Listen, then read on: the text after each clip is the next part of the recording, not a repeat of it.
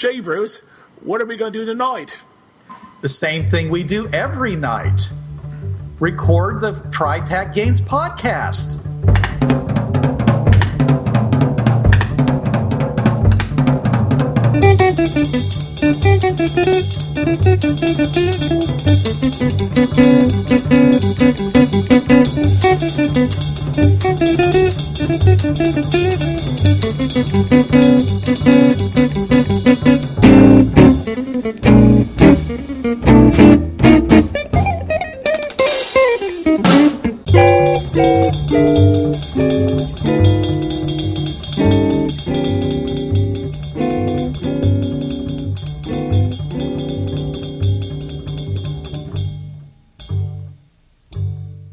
It's time for the TriTac Games podcast.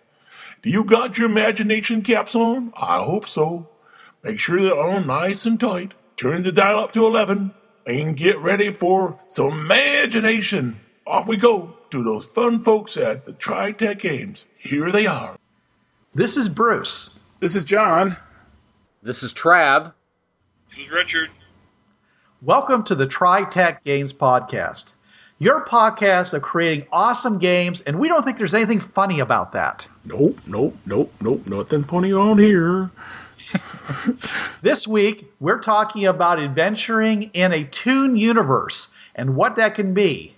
Now, the reason this is important and fringeworthy is because there is an actual world that's listed as being a Toon world, which means it's in a Toon universe, where the laws of physics in that universe are Toon laws and Toon physics, and the creatures that live in there are Toons. Fringeworthy, the game of interdimensional adventure from TriTac Games. Antarctica 2010. A Japanese research team finds a portal to alien and alternative Earths. Only one person in 100,000 has the special ability that lets them use the portal and travel the pathways to infinity. You are this person. You are the Fringeworthy. Fringeworthy is the first RPG of interdimensional adventure across millions of alternative Earths. Fringeworthy is available at TriTac Games at www.tritacgames.com/fringe.htm. A million worlds await you. Go visit them. One very important thing you need to remember about going to a Toon universe is that these are all based on, Toons, these little story. And as soon as your Fringeworthy walks in onto that Toon universe, you're probably now involved in a story. I gotta use air quotes for that. And you probably won't be able to get back to that portal until the story's done with you. You may be there for a while without any hope of getting back to the portals and leaving. That's the essence of most Toons, is the characters are swept away with the drama of the Toon itself. So yeah, until the Toon is over, until the big laugh or the resolution comes, you're pretty much stuck. Yeah, into the denouement, and you can then pop to the portal with all the newly found Fringeworthy you found on that world. Or before the next thing happens. Yeah. Probably the best thing that could possibly happen to you would be if suddenly night falls like an anvil over the Toon universe. Assuming that happens, everybody just goes to sleep. And you can escape at that point before things wake up and everything goes crazy again. Now, be thankful that this is just an alternate. Now, imagine this when the Prime is a Toon universe. Second you step on that alternate platform, you're in a Toon. You're in a Toon on the Prime. Doesn't matter you're on the platform, you're now in a Toon. And you may not be able to get back to the portals until the Toon is done with you.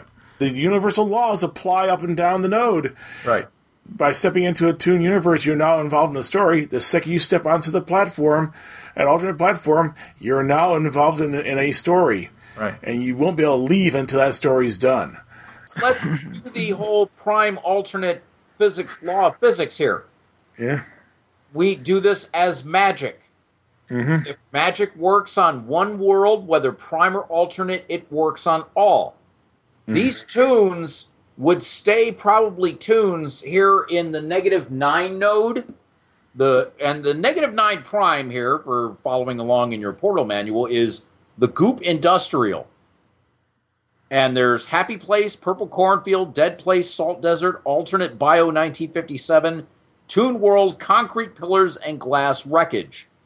I would probably say that the Toon-ness of that Toon character would stay the same all throughout the node, Prime and Alternates. It's once you step off that alt platform onto the pathway leading to another alt platform, that's when the wonkiness would begin. Because you're no longer in the same physical realm. That's very, very good.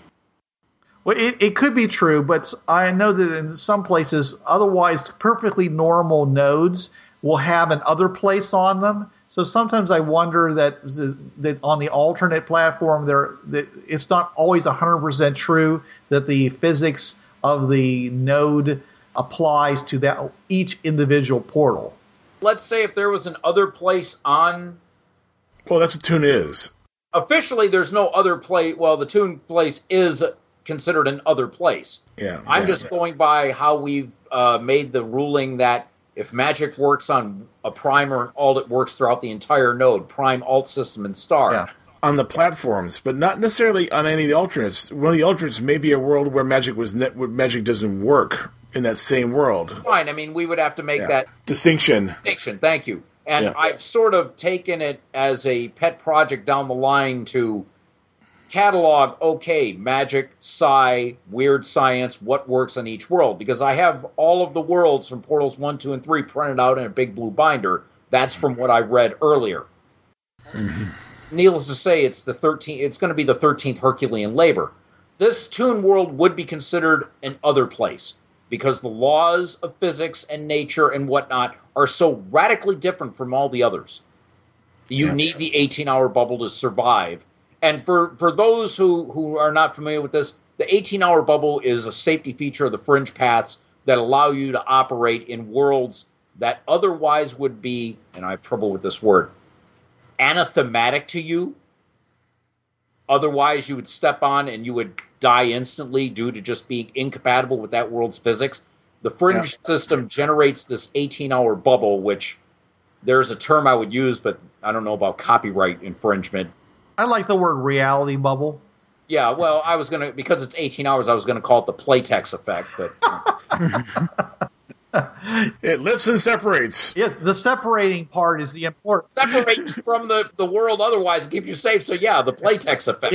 No, John. It supports and separates. But yeah, I would see here that the prime -9 or 1 through 8, otherwise Toon, your laws would generally stay the same. I would say things really would get wonky once you left the alt platform and started heading to -10 or -8. Or even to the prime. That would be when the reality bubble would really have to be there, and you would need to be moving real quick to make sure that you don't discorporate or change, because if you're off that world for the first time, you don't know what's going to happen. You could discorporate at any time. You're literally living on borrowed time. Right. That's also one of the reasons I brought the idea of remaining in a 2D form, because maybe if you were in a 2D form versus a 3D form, that would actually make the bubble last longer, because you were still adhering to the two-dimensional nature of being a Toon. You're in a small house, but if you run down the corridor, it's about a half mile long. Because you got smaller as you ran down the corridor. Well, the same picture keeps on going on by, too. Same picture in window. You see that all the time in Flintstones. The background scenery just keeps revolving and revolving and revolving. Sure.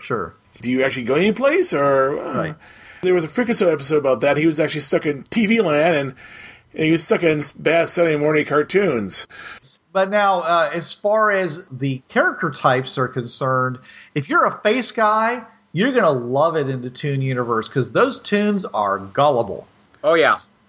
So these beans will grow a giant beanstalk, and I can go up and get stuff from the giants? Sure, I'll give you my AK-47. Here you go.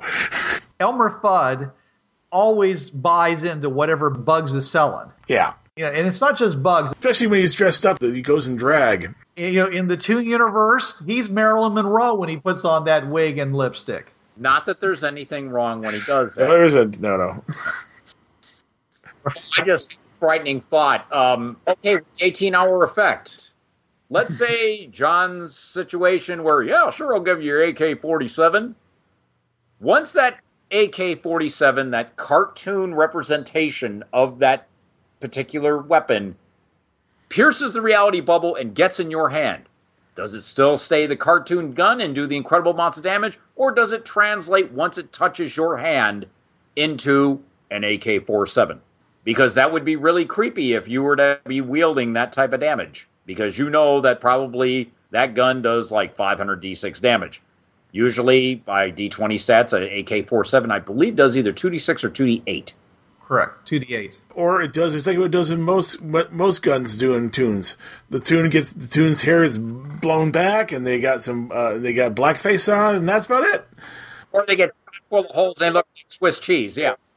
Or they get shot. There's no blood, but they have to engage in a minute-long dying scene. Yeah. Which never truly ends. Yeah. Oh, agony. And they look, and it's like Alabama. Doesn't it hurt much, sonny boy? And, of course, as long as the tune keeps talking, he can't die. Yeah. So, I mean, not he could anyways, but I'm just saying, he keeps working. All right. So, and again, and tune disguises, as you said, always work initially on other tunes. I mean, eventually, I think Elmer Fudd, does come wise to Bugs' costumes, but it's kind of hard to say because before he ever really would, Bugs always gives them the big kiss and pulls off the wig and says, ha ha. So I'm not sure how long a disguise would actually work against a tune. Yeah. Well, don't forget, too, that Bugs was totally enamored when the witch turned into a cute rabbit. Yeah, there's that. Yeah. Okay. Number 16 in my list, you can build a stable tower of any height, one object on top of another. It will remain stable until you almost reach the top, and then you have to jump because it's going to fall down. Minecraft. Definitely Minecraft. Yeah. It's the Jenga tower. I mean, it's amazing. You take a refrigerator, you put a sofa on top of that, and you put a vase on top of that, and you put an ironing board on top of that, and it doesn't matter whether they're sticking out at a wrong angle or anything else like that. That is a solid surface. You can climb that puppy as long as you can keep throwing more objects onto that. As long as you're building the tower, you can throw any object up to the top of the tower. The same objects repeatedly because it'll float in midair. It's like, okay, the refrigerator, then the stool, then the fishbowl, then the safe, then the refrigerator, then the fishbowl, then the safe. If you have enough boards, enough nails, you can actually build a bridge over a gaping chasm by nailing boards at the end of each board. Never mind that physics would, after the third board, just fall over because it's only hanging. Well, it does eventually fall over. But I love the tower thing because I've seen them do that in a bunch of stuff. Well, in some cases the tower doesn't collapse, but the Wiseacre character comes along and pulls something out, and then the tower collapses. Right, exactly. Yeah. He finds the piece of lint that was sticking on the end of something. Right. There is something that we missed about back. Oh God, what point was it? Number 8. Oh, falling. Oh, no. Number 8. Oh, yes. Give me a shot of that. Tunes have violent reactions. Mary had a little lamb. Yeah. What in the fresh heck was that? That was Porky Pig getting drinking something from an old Porky Pig cartoon. I love violent reactions to drugs and alcohol when they drink, like they'll, give me your worst stuff. And it's like old rot gut or old snake bite. And it looks like their head, the top of the head is like a volcano. Or they shoot steam out of their ears. They blow fire, out of one or the other end of themselves. Yeah. Sometimes they turn into ash and fall to the ground and then stand back up again. Then if you ever seen the old Chuck Jones, the Dover Boys, there's a character in there who's against the Dover Boys, and he's drinking, but he doesn't do any of those things. But then again, the way he drinks is funny. So of course, as we say, all rules, if it's funny, it happens. Whatever is the funniest is. Yeah, it's how it looks. Like he was just shotgunning. Okay, I have no idea what you're talking about, John. Would you? Oh, it's a Chuck Jones cartoon. Now I have to find a link for it now. I'll do that later. But it's a cartoon. Basically, it's a takeoff on like the Hardy Boys and stuff like that. You know, the Dover Boys are these two brothers who are three guys, Tom, Dick, and Harry, and they have adventures, and they have an arch nemesis, and it's the arch nemesis who's busy drinking because the Dover Boys drive him to drink. And he just, shoots, fires them away like rapid fire, shot after shot after shot after shot, which is funny. I guess so, because I have no idea. John, you might want to put that link up also in the notes for when this is downloaded, so our listeners. Yep. So you can look at the Dover Boys, or at least the sequence. I think that sequence is out there. Because these are supposed to be funny, there's also a lot of embarrassment that happens along in Toons. And so if you go to a Toon World, you can expect a lot of embarrassing things to happen to you. From kick me to, being pantsed to all kinds of crazy stuff. But if somebody really, raises your ire, you can pull something out of nowhere and clobber them with it. Yep. You are never left without a defense if you're really pushed to the limit. And this is one of the things where we're dealing with the old school Toons, but this comes into anime. The hyperdimensional hammer. Hammer space. Hammer space. Bum, bada, bum. Kind of like the same space where the Highlander pulls his sword from. Wait a minute. He's walking around downtown, Vancouver, yet all of a sudden he has a katana. Wait a minute. Where? No. He has a two-handed greatsword. Yeah, but it's from hammer. The same thing, hammer space. Yeah, you just whomp them on the head, and it's often the wood hammer with the well-mashed head on it, and And if you throw it away, it's gone. I mean, yeah. No one else can take it from. I mean, they can take it from you, but most often you just throw it away and it's gone. And it often caves in the skull of the Toon behind them because they don't realize they just threw it. Oh, I'm sorry. Yeah. Also, there's things too, such as the black cat effect. Black cat crosses your path. All sorts of bad luck happens. Yeah. You better move because something's gonna probably drop on you. Anvils, safes, pianos. Yeah. Ocean liners, Oh, I remember that one, yeah. You don't understand, for the four of us here, folks, this is old home. We all grew up with the Looney Tunes and all this, so we're just, this is just, 5K fun run down memory lane tonight. Yeah. There's a bunch of other corollaries, too. I mean, just go out and watch some old Looney Tunes, or actually Merry Melodies, because Looney Tunes is actually the newer stuff. Go watch the old Merry Melodies and watch some Tom and Jerry. And I will have to say this. Yes, Tom and Jerry did talk in their cartoons, but very rarely and only on certain situations. In fact, there's one entire Tom and Jerry cartoon where Tom sings through it. Is you ain't my baby. Okay. All laws of physics are negated by fear. If you're afraid, whatever it takes for you to get away or to get some distance happens. You can jump on top of a building. You can jump on top of your buddy. And by the way, when you do that, you don't make him collapse. You just stand up there on top of your buddy. Or you jump in his arms, one or the other. Jump in his arms, the old Scooby Shaggy thing, yeah. Right. But more often than not, it's like, you see a spider or something like that, and you're now up on, hanging from the chandelier, even though that's something that would take an Olympic high jumper wouldn't be able to pull off. And you would need a very high gauge chain in order to support your relative weight, yeah, but... Yeah, or don't forget, though, if this is from Tex Avery, the Tex Avery eye bulge, where basically you see something and it either scares the devil out of you, or you see something and it's like, like a Red Hot Riding Hood, and your eyes just go, your eyeballs get as big as you are. Or they pop out. You get a big one and then a smaller one, a smaller one, smaller one, smaller one, all separated by a small distance, and then they all pop back in your head. Or you're slapping your own head grabbing your ankles and slapping your own head with your own feet. Yeah, It does bring a point that some Toons, if they're having a problem making a decision, especially when it's morally questionable, that's when two miniature versions of themselves will appear on their shoulders.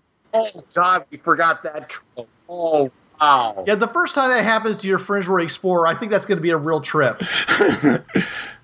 Wait, don't do that. If we go there, if you club Clyde over there first, then we can get that. No, don't club Clyde. Clyde's your friend. Screw your friend. Goes over the other shoulder, Jack slaps the angel. Like, shut up. If we're talking fringeworthy here, would they be like a devil and an angel, or would one be like Schmirt and the other one would be like a Meller? Whatever's funnier. I would probably say the devil and angel. Whatever's funnier. You know, if you got a seasoned explorer, maybe it will be the devil, yeah. Yeah. There would be maybe a Meller and Schmirt on his shoulders. But then it's the Meller who's arguing do good things, and Schmirt going, don't trust him. He's bad. So Schmirt's in the devil costume. Yeah. Okay. Yeah, that's pretty funny. See, to me, one of the funniest bits they ever did on Farscape is where they had Scorpius, and he's walking around, in Bermuda shorts. Oh, yeah, in Crichton Kicks. Yeah, he was there on the beach. Yeah, I remember that. He's at the beach. He's dressed in Bermuda shorts and stuff like that. Still with his leather costume, head sticking out, of course. But it was hysterical. Every time I see that, I'm just laughing myself sick. Oh, no, the better one was when, I believe, Peacekeeper Wars, they're both fighting in giant bunny costumes. I can believe that, too. Oh, yeah. So when the devil and the angel appear on your shoulders, they can take any form, but the rule of funny definitely applies. The more outrageous the combination, the better it's going to be, and the more likely it is to happen. And GMs, whenever the player starts, arguing with himself, that's when you make those suckers appear. Whenever there's any type of ethical quandary of you doing something, yeah, that'd be the best time to pull that. Yeah. No, normally this only happens to one person, but now you have a whole team of players, all of them arguing about something. That's when they all appear on everyone else's shoulders, and they have arguments with each other as well.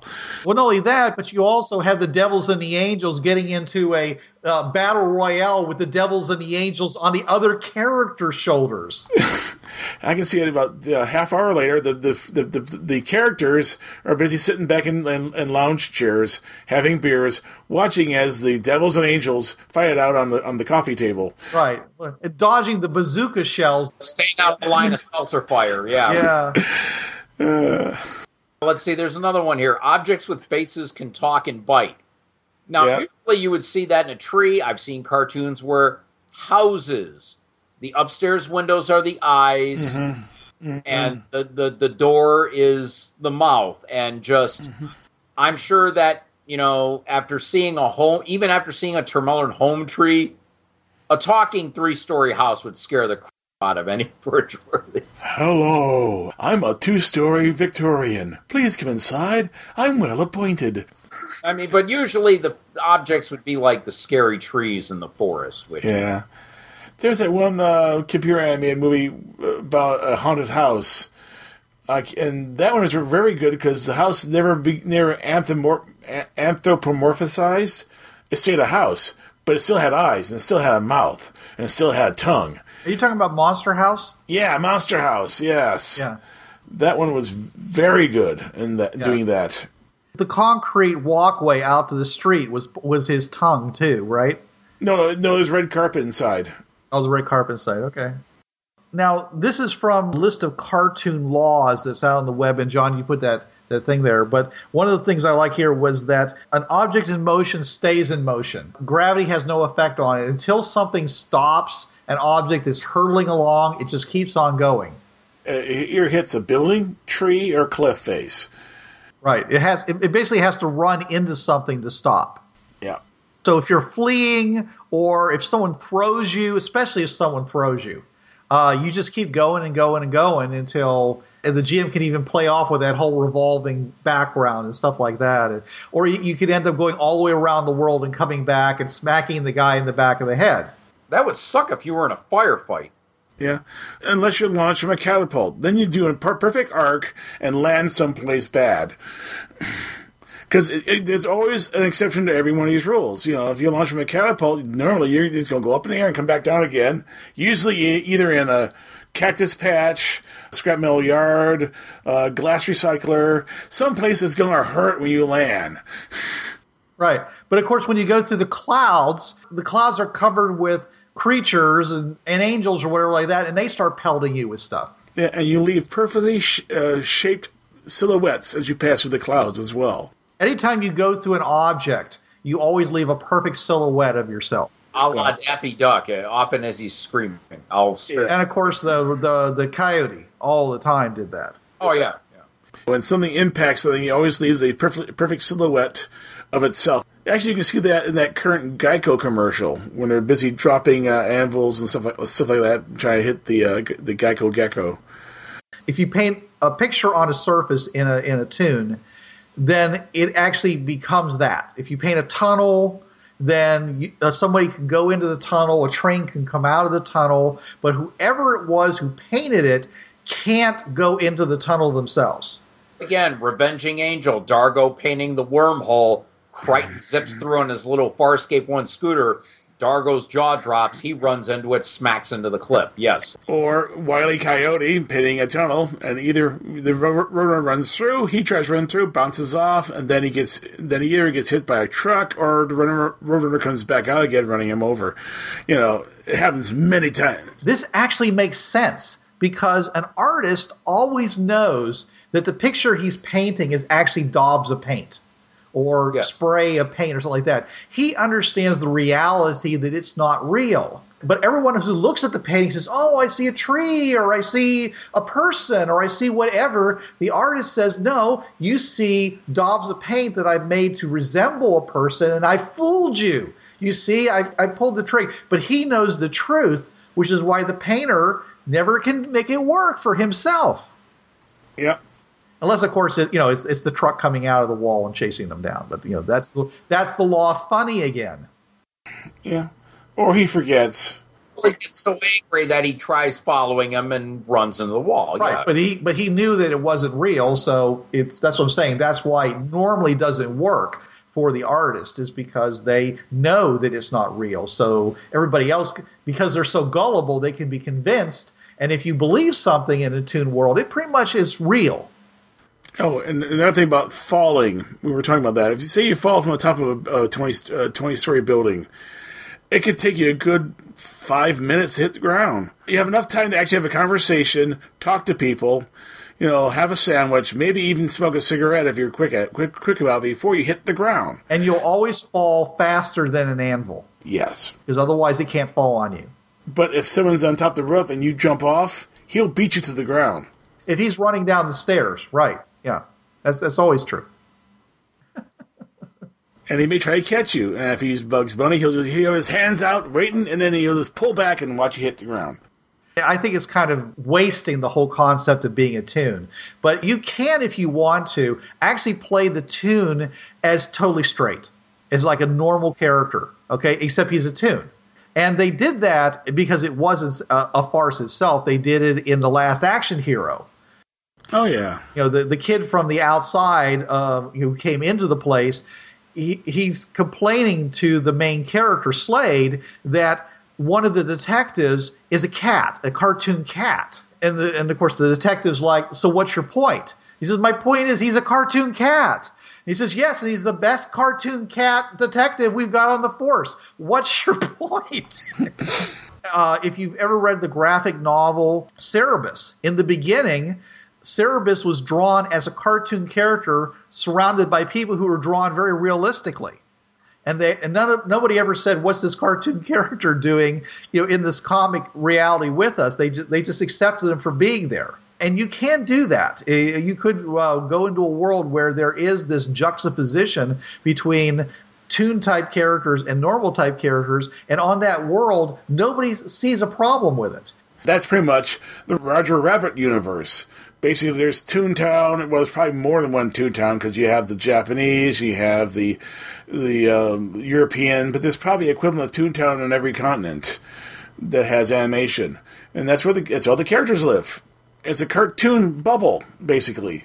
And see, that's where you're bringing in more of the toonish type things. I'm just saying is that if you want to, just for the purpose of just being weird, you could just have a world in which these two are intermixed and it's never explained.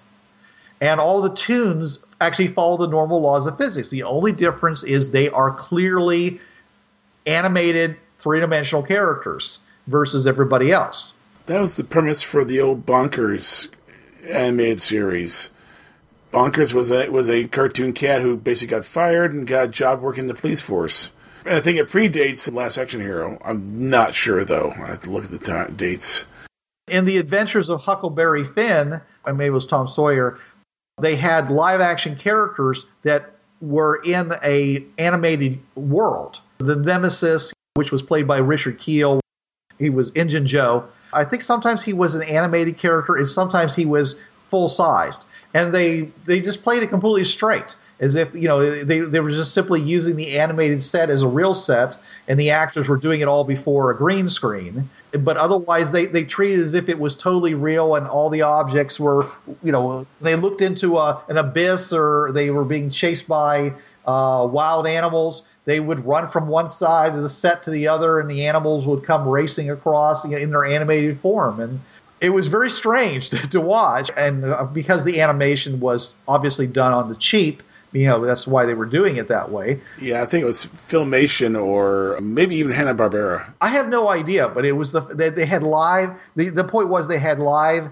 action actors, in the same scenes as these animated characters. I remember that. It was the one of the it was the second feature on the Banana Splits. You could be right. I don't know. Anyway, so that's another way of doing it, where if you don't want to go the whole route of you just want to just make it crazy for your players, or if you've got a lot of animation cells that you want to use as backgrounds for your particular adventure, you could just throw them in and say, "Hey, here you are," and you take a picture of their character or the player themselves and just smack it right into the animation cell and says, "Here you are." And just work from there. Whatever they see in the animation cell, they can interact with. Yeah, actually, I was just thinking about the problems of having a character who was toonified. Since there are humans, 9,6, what may happen is that the humans are just that. They're just humans. They have no toon powers whatsoever. So when your Frenchmen show up, they turn into human toons with no powers whatsoever. It's only the funny animal creators have the powers. Well, it says there are mutants and near humanoids there, so... The humans are almost always the background characters. They don't have any powers. That's like an Animaniacs. Only the Animaniacs have the toon-type powers. Everybody else is played completely straight. Yeah. Now, if you do step on through and you do see that there's a listing in the telephone book or in a business guide for Quest Industries, leave the place quickly. Because if you're in the Johnny Quest universe, people die there. And they don't die by being shot. They get killed by being smashed by a speedboat, crushed by a mummy, disintegrated by an energy creature. You don't just have a nice death in the Johnny Quest universe. You have a horrible death in the Johnny Quest universe. There are lots of other ones here, but none of them are really jumping out at me in the law of funny kind of thing. I guess the only other thing is that we already talked about that a cat will assume the shape of its container. Anytime that you stick a bottle over someone's head or smash them into something, when you take them out, they resemble the container they were in.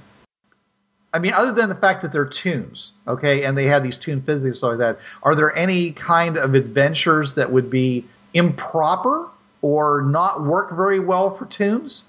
I don't actually see any because you have to look at the source material. A lot of the cartoons were written on two levels, one for the kids and one for parents. There was a lot of innuendo in the old Merry Melodies. Yeah. You also have to remember the time period that the Merry Melodies were done. World War II era, you had Bugs Bunny dealing with... And you could tell the time in history that it was during World War II, just the topics of the day. Yeah. So they dealt with war, but they still tried to make it funny. Yeah. So, I mean, you could sit there and have any type of storyline in a toon world. You could have the toons being superheroes because you've had Wile E. Coyote dressed up as the Bat Guy, and you could have mystery. You could have combat. You could have all types of stories, I would imagine. I mean... Horrors, spy type stuff. I've seen it all too, so yeah. Oh, yeah. I mean, actually, it's interesting enough with Wile E. Coyote. When he dressed as the bad guy, he could fly. When he put on the super guy suit, he jumped off the cliff, he promptly fell all the way down to the bottom. So it depends on the costume, I guess. Yeah. Okay. Whatever is funnier.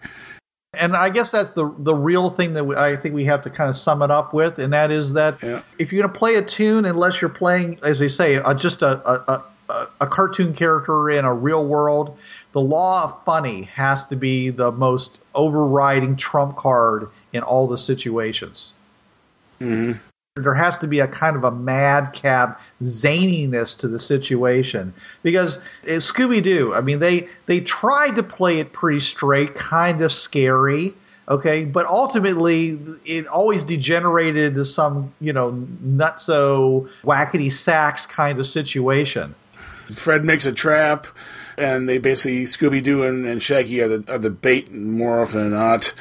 And hilarity ensues. They're ultimately always being chased by the monster. And they're running from rooms that the rooms would have to all be connected because they're running in and out of doors that, would... And we're talking rooms on either side of the corridor. Yes. And, of course, the monsters, the costumes these people come up with, oh, my God, you'd make money selling these costumes because they look real. They have this glowing mist coming off of you. Oh, my God, there's people that would pay money for that. Sure. Yeah, go into a costume business rather than trying to steal the broken down mansion off of somebody like they always seem to do. If it wasn't for those meddling kids, they wouldn't be able to, because they wouldn't be able to get away with it because of those Snoopy kids and their dog. Right. Yeah. Ultimately, they always have to fail. Yeah. Except in the cases where in Scooby-Doo, in like the third season, they actually discovered that the supernatural was real. Yeah, the newer movies that Hanna-Barbera put out like in the past 10 years, yeah. Well, it was also in the regular series. They actually ran, that's when they started bringing in guest stars, and they had werewolves and vampires and other things like that. Oh, yeah, with like Don Knotts, Jonathan Winters, the Addams Family. Dom DeLuise. Yeah, Laura and Hardy.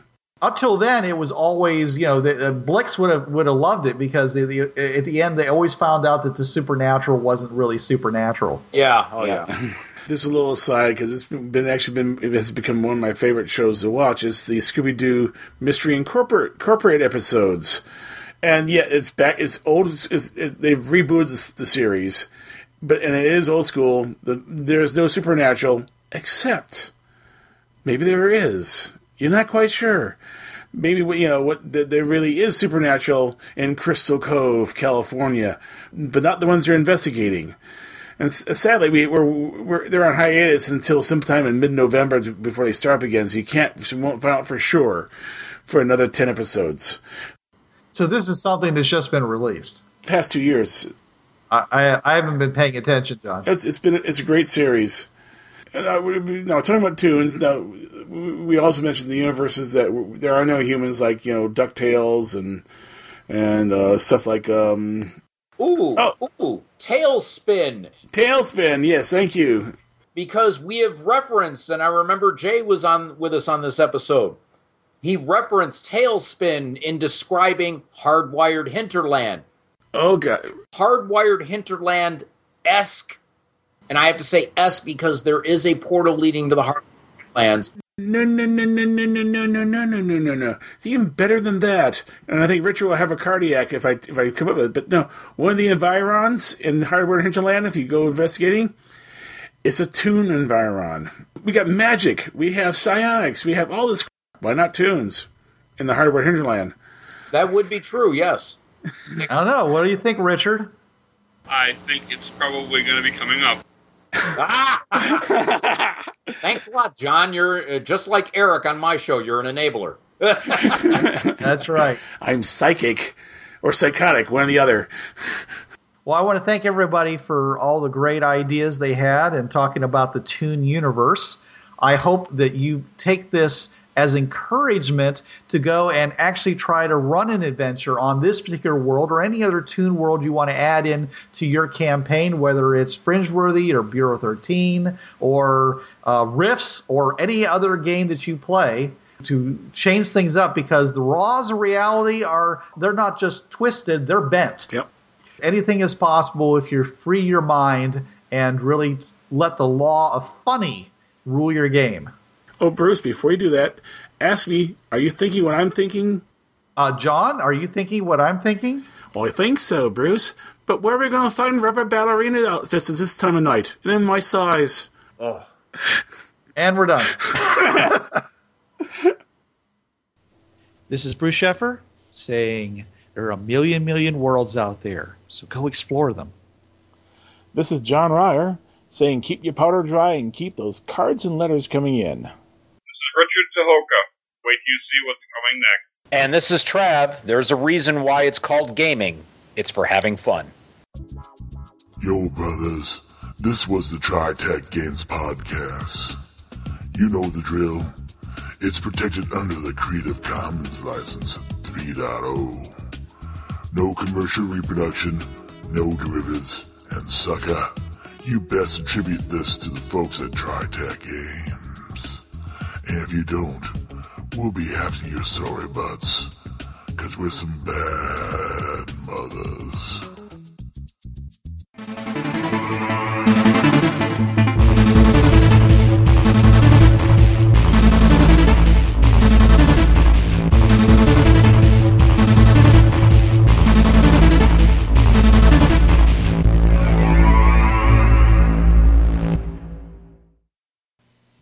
Hi, this is Trav of the Travcast, Hour 3 of Blind Wolf's Rubber Room Association on DementiaRadio.org, Tuesdays, 8 to 9 p.m. Eastern.